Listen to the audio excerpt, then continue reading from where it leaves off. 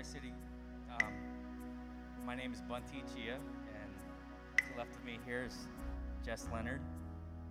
We serve the Grace City Children's Ministry, and a few of our readers this morning is going to be Camden, Ileana, and Adeline. But first, Jess will say a little testimony. Good morning, Grace City. I've been thinking about this season, and one of my favorite Christmas songs, I don't know if we've sung it yet, Paula, it goes, "The thrill of hope, the weary world rejoices." And I think we can all say that there's a lot of weariness right now. I know I feel it. But I've stepped back and said, there's a lot to rejoice to. And when I think of that, I think we've had another year of in-person and virtual children's programming. The youth is on fire, meeting in person on Saturday nights. Yes, celebrate. We have had our wonderful, faithful leader, Emily, for years get married, and then Bunty stepping in to lead the rest of the year. And I just continue to be in awe and thankful for people to step in and serve these children. But what I'm just continue to rejoice on is that each week I get to see worship. I get to see verses being memorized. I get to see the wonder and the awe of Christ through these children's eyes.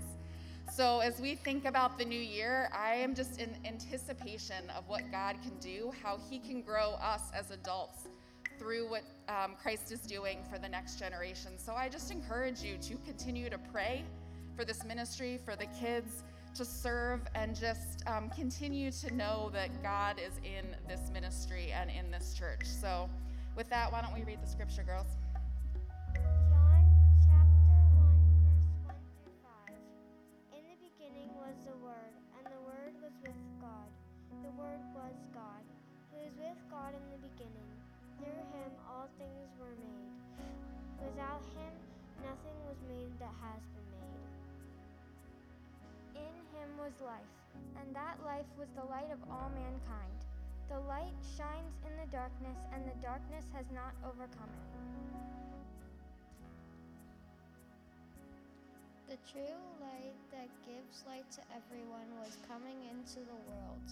He was in the world, and through the world was made through him. The world did not recognize him. He came to that which was his own, but his own did not receive him. Yet to all who did receive him, to those who believed in his name, he gave the right to become children of God. Children born not of natural descent, nor human decision, or a husband's will, but born of God. The world became flesh and made of his dwelling among us. We have seen his glory, the glory of the one and only Son, who came from the Father, full of grace and truth. The word of the Lord.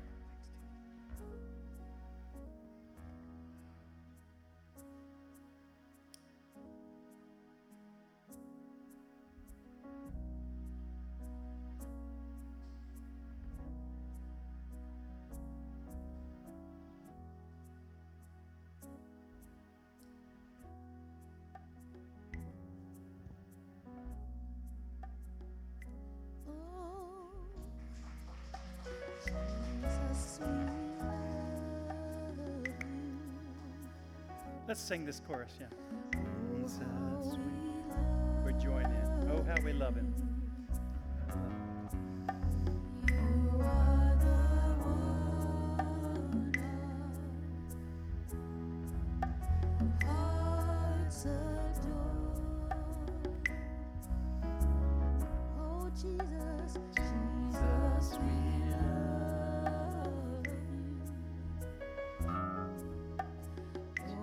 Be seated in his presence.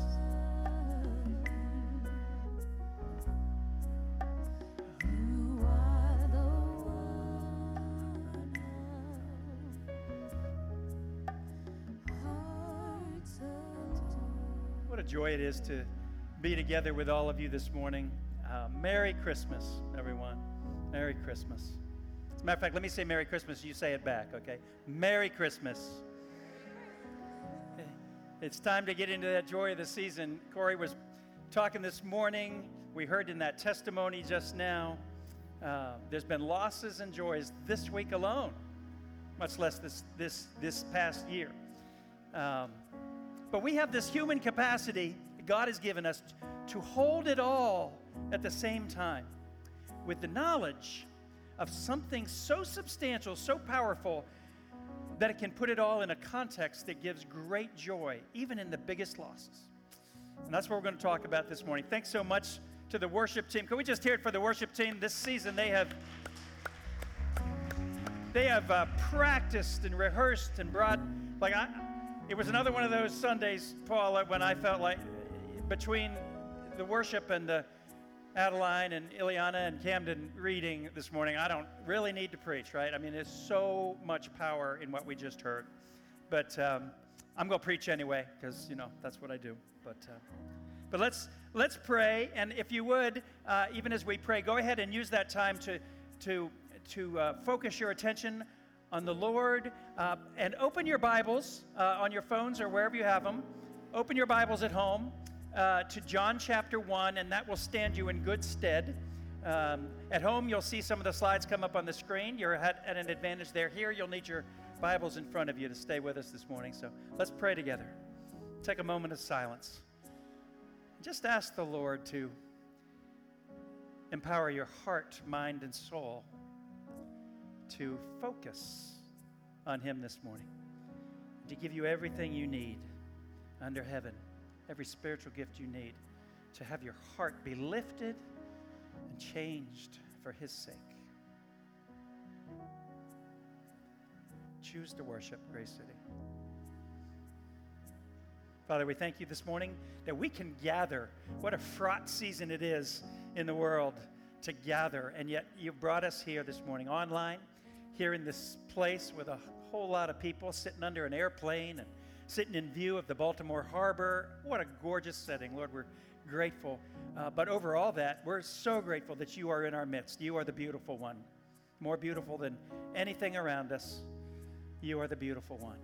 And we thank you this season for the birth of your Son, given so that we might live. We pray in this in Jesus' name, and all the Lord's people said, amen. Amen. Buckle in, and let's have a good time getting after the Scriptures this morning. This is a day of celebration, so keep those Bibles open. And I want to thanks again to the Advent lighting and the worship team, but even as we do that, let me back up for a minute. One of the most troubling experiences in the experience of any follower of Christ, Tim, as they journey in faith with Him, is at times when times are tough, one of the great troubling things is the apparent remoteness of God, right? When God seems distant, when God seems unreal, maybe even aloof, with no sense of proximity. And then, in the midst of that, you may have had someone ask you, in the midst of a natural disaster like we have pretty much weekly. Last week, the tornadoes that ripped through 200 plus miles of some of the poorest counties in America and did so much damage. You might have someone ask you in the midst of the 15 shootings in 24 hours in Baltimore this weekend. You might have someone ask you when times are at their worst. You might have a non-believer, or maybe even a believer who's on the edge, ask you, where is your God now? And that's a troubling question for us, isn't it? Troubling question. Where is He in the midst of ongoing violence? Where is He in the midst of disaster? And I believe, church, that it's a good question to visit on our own terms at Christmas, because the Christmas story is about the nearness of God. Amen? It's what it's all about. Now, the four gospel writers, Matthew, Mark, Luke, and John, they each have a distinctive approach to Christmas, right? They have their own unique way of telling the story, their own unique perspective to share, and a hope to offer. Now, for Mark, the Christmas arrives in the wilderness as we join John the Baptist. And if that's the only story we had, our Christmas meal would be made of locusts and wild honey. thank God we have 4 Gospels. Now, Matthew hosts a big family reunion, and he pulls out the genealogy of his family and the family tree, and he wants to remind us that we've been adopted by God. Luke invites us to come inside and hold the baby. And it can be scary to hold a baby if you're not used to it. It can be scary, right?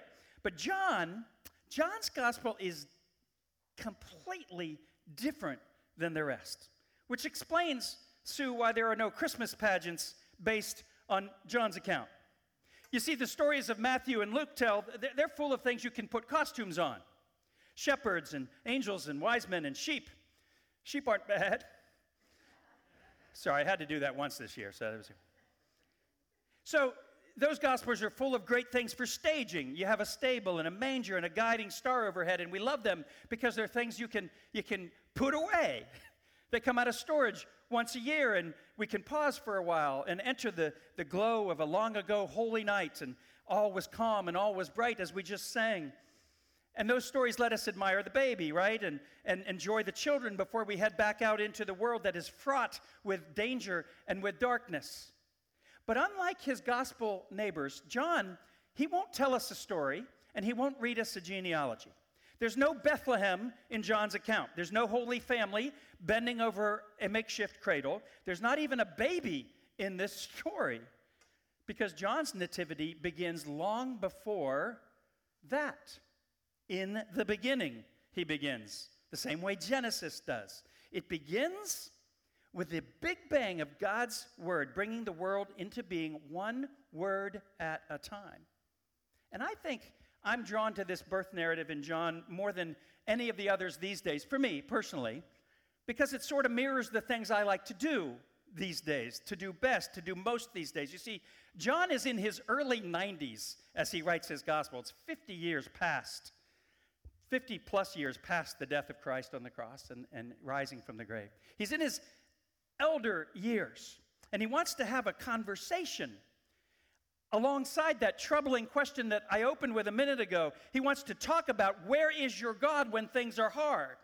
He wants a long, honest conversation about it in his gospel. He wants to sip Cabernet, or maybe warm cider if you prefer, and he wants to debate the fate of the world and the purpose of human beings and the ways of God in this world.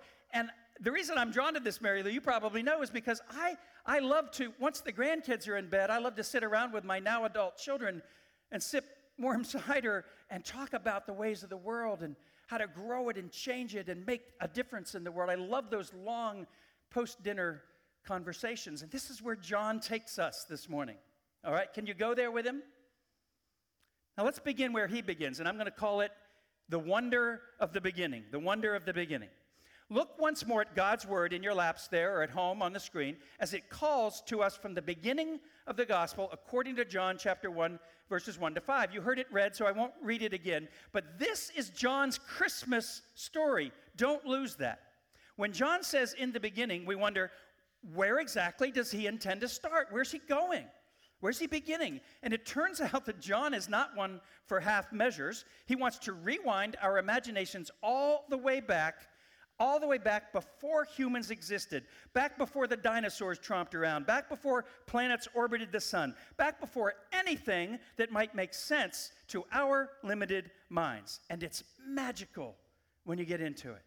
In the beginning, at the moment of creation, says John, there was a radiance and a sound and word and life and light, and it's all pre-existence in this person of Jesus Christ.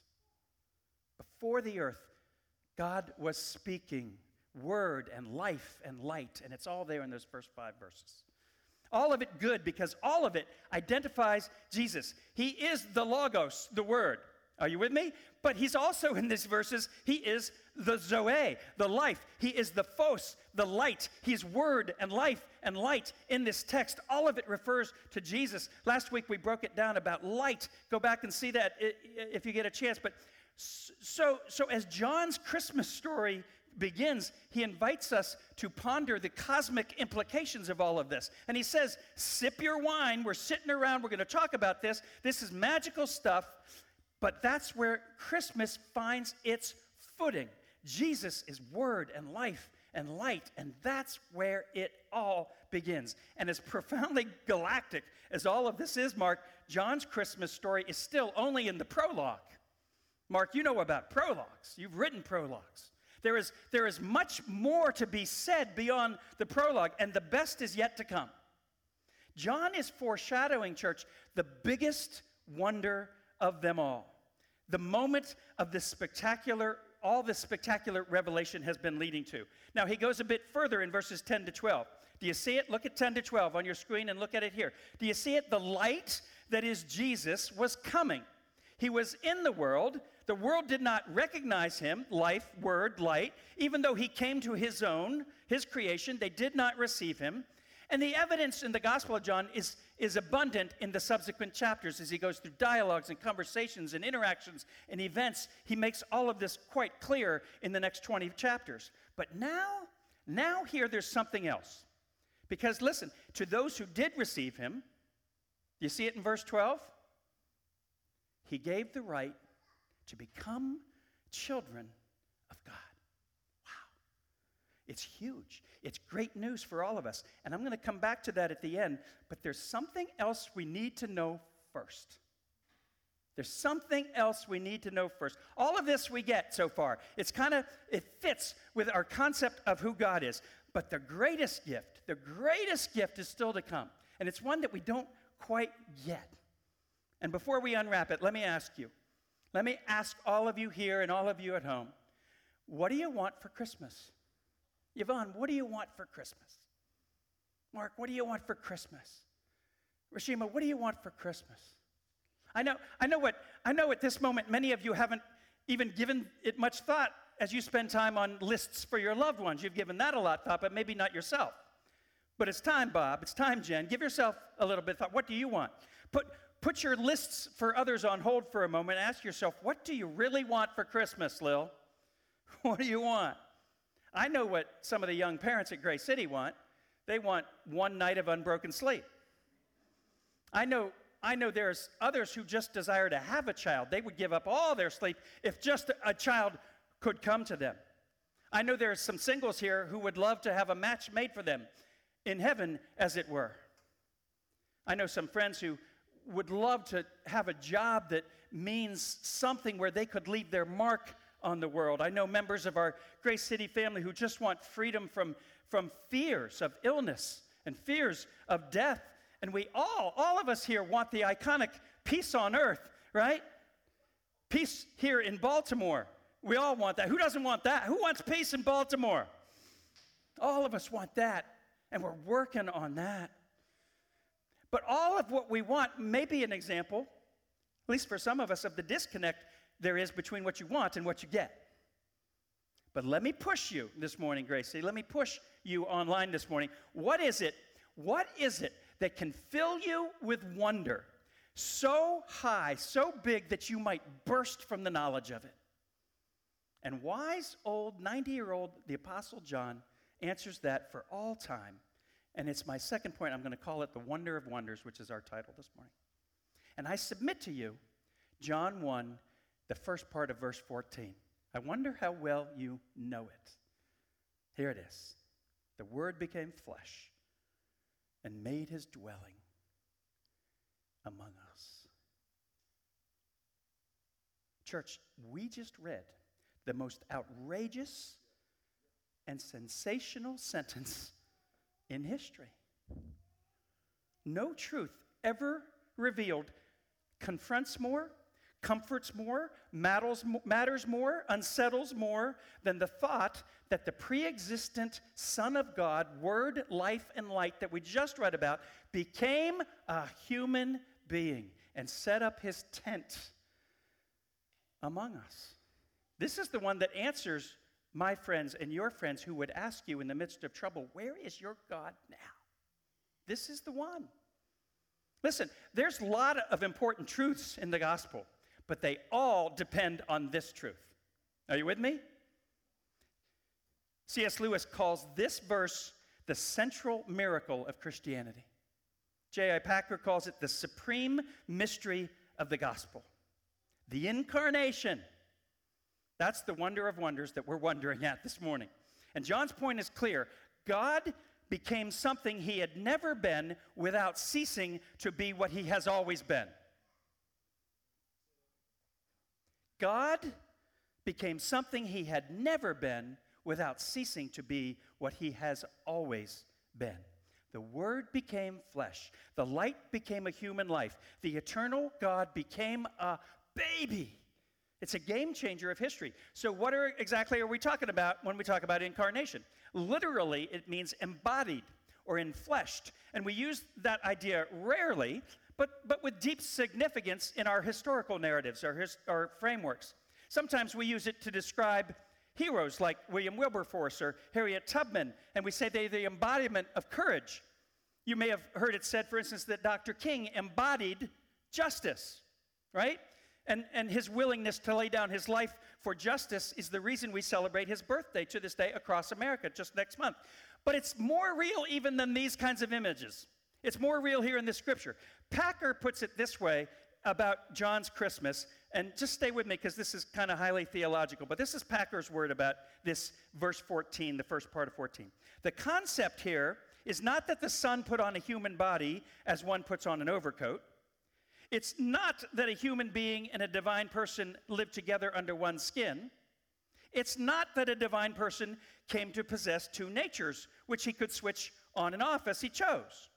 It is rather that first in Mary's womb, and then in this world, and now forever in heaven, the Son lives life in every way that constitutes humanity, bypassing none of it. Without diminishing his divinity, he added to it all that is involved in being human. You can go back and reread that. Just look up Packer's word on the incarnation. But here it is again. The Word became flesh. We've heard it so much that we cease to wonder about it, right? Not so for old John, the Apostle John. He never, because he knew this so deeply, so profoundly, he never flinched at the question, where is your God, when things got troubled? You see, John remembered 50 years prior. He remembered the wine party at Cana. And I want to ask, do you remember that? Do you remember when the light reached into the dark tomb for Lazarus? Do you remember how he spoke into the darkness of the man who had lain by the pool for 38 years? Do you remember that? Do you remember how the Logos fed 5,000 people? Do you remember the time he calmed a storm and then walked on the water? Do you remember when he walked on the water in the storm? Do you remember how the bread of life rode on the ground to deflect murderous attention away from the woman who'd been caught in adultery? Do you remember when he took you, Grace City, by the hand for the very first time and said, welcome to God's family. You have a seat at the table. Do you remember that? John remembers, and he wants us to remember as we gather around his Christmas table. This Christmas week, Grace City, will you remind one another? Look around the room for a minute. Go ahead, swivel your heads around. Remind one another. When we close today, stop and remind one another of the encouragement of being united with Christ, the comfort of his love, the fellowship of the Spirit. Will you remember the wonder that has never ceased, never fled, never left you alone, even in the biggest trouble? You see, Grace City, at Christmas, and probably all the time, but maybe particularly at Christmas, the marketplace, it often persuades us that we don't have enough. But the community in Christ that we have reminds us that we do indeed have enough. In Christ, the Word became flesh. We have enough. Wow, that's the miracle. Because now listen, here's the second half of this phrase, this game-changing history phrase. That's the cornerstone for our shared testimony. Here it is. He made his dwelling among us. Now listen, stay with me for a minute. The original root word here, skenau, which is from skia in Greek, can mean, are you with me? Both shelter and shadow.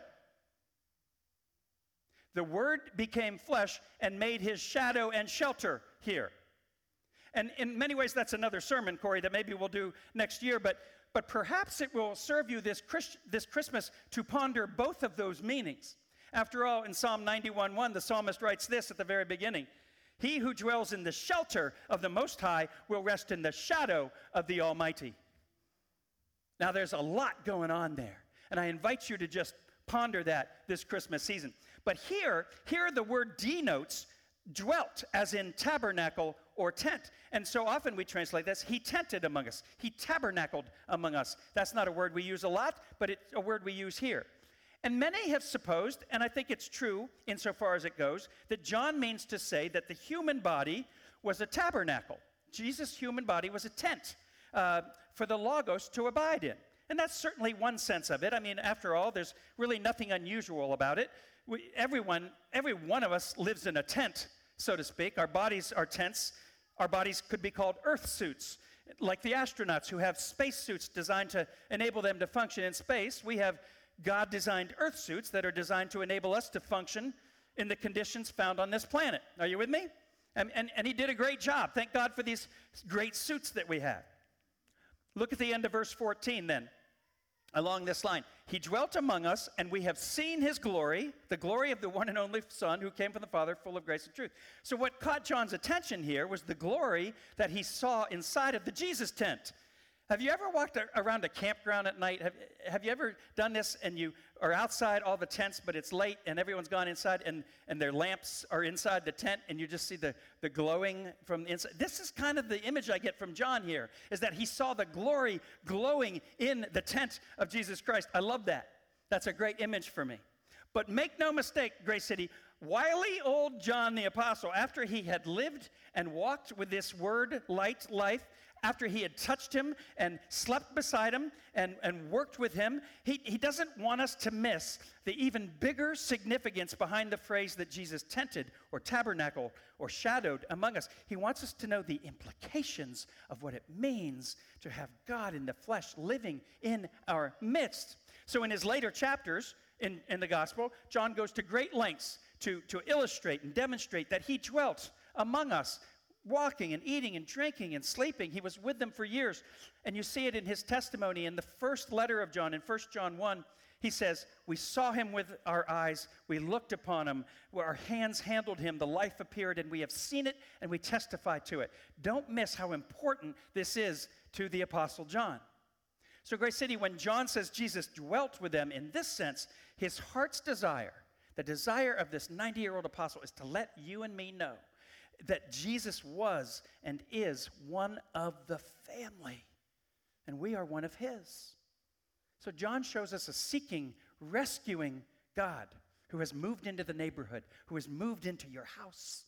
He says you don't have to find him, Grace City Church. He's found you. He's come onto your street. He's in your house, and that's good news for somebody this morning, I'm quite sure. So, in the midst of a natural disaster or ongoing violence, when some non-believing friend asks you, where is your God, will you tell them of the Jesus who lives in the neighborhood? Tell them the story of the Word and the light and the life. Tell them of the cross and the grave and the empty tomb. Here's a thought that I had on Friday, Corey. I have always loved, church, the magnificence of that great Martin Luther hymn, A Mighty Fortress is Our God. Always loved that. And Paula, you should be up here right now because I'm going to try something. But as a child in church, Kathy, one verse always confused me. See if you remember it. The Prince of Darkness grim, we tremble not for him. Watch this. One little word shall fell him. And I always wondered, what's the little word? As a child, I figured it was a secret word, a short, magical word that only God knew and only God could say it. And when God uttered it, everything evil would unravel and disintegrate and blow away, some magic word that only God knew. But it was much later I realized that Luther didn't have a secret password in mind. He was thinking of the Word made flesh. He was thinking of the baby Jesus. He was thinking of Christmas and Easter. One little Word made flesh in the manger, one crucified Son who got up out of the grave. Our God, arrayed against the darkness, who makes his home with us forever. We don't tremble in the darkness anymore because of that little word in the manger. Amen?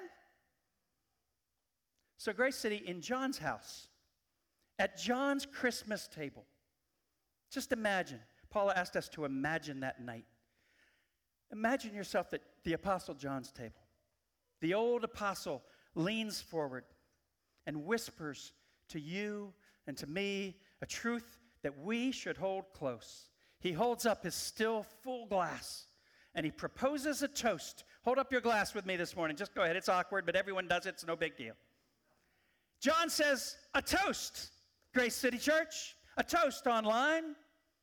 Here's to our God. Hold your glass. Who refuses to watch our hardship from a safe distance. Here's to our God who climbs into the darkest places to be with us, to light a light alongside of us. Here's to Christmas, Grace City, and its unyielding solidarity with the one who made us. Drink up. Cheers. Here's to our God. That is what Christmas at John's house looks like. It's the light in the window. It's God with us. It's Emmanuel. It's life. It's light. It's word. It's a little word lying in a manger. Emmanuel, God with us. Heaven's assurance that darkness will not win. That's good news. As the worship team comes up, stay with me because I want to remind you of something as we come to our next song, O Come All Ye Faithful. Grace City, the gloom of the world is but a shadow. It's but a shadow. Behind it, behind the darkness, yet within reach, because of Him in our lives, there is the light of the world. To see it, we only have to look. Here it is from John the Apostle again at 90 years old. To all who did receive Him, to those who believed in His name, He gave the right to become children of God. Grace City, God is so generous a giver. God is so constant a companion. Grace upon grace. Everything we call a trial or a sorrow or a duty, believe me, church, God's hand is there. His gift is among us, the wonder of an overshadowing presence, the Word made flesh, wonder of wonders. Grace City, life is so full of meaning and beauty beneath the covering of heaven's wondrous gift at Christmas. Will you have the courage to claim it this Advent season, Jaman? Will you have the courage? Because with such courage and the knowledge that we are pilgrims together, beating the path through unknown country toward heaven, we hold the Word made flesh in our very hands, even as He holds us. So come, all ye faithful. Let's stand. Come, all ye faithful. And I would say this, come ye of great faith, come ye of little faith. Come if you wish you had faith this morning. Just come, because He's here and He's got you. Amen? Let's sing it together.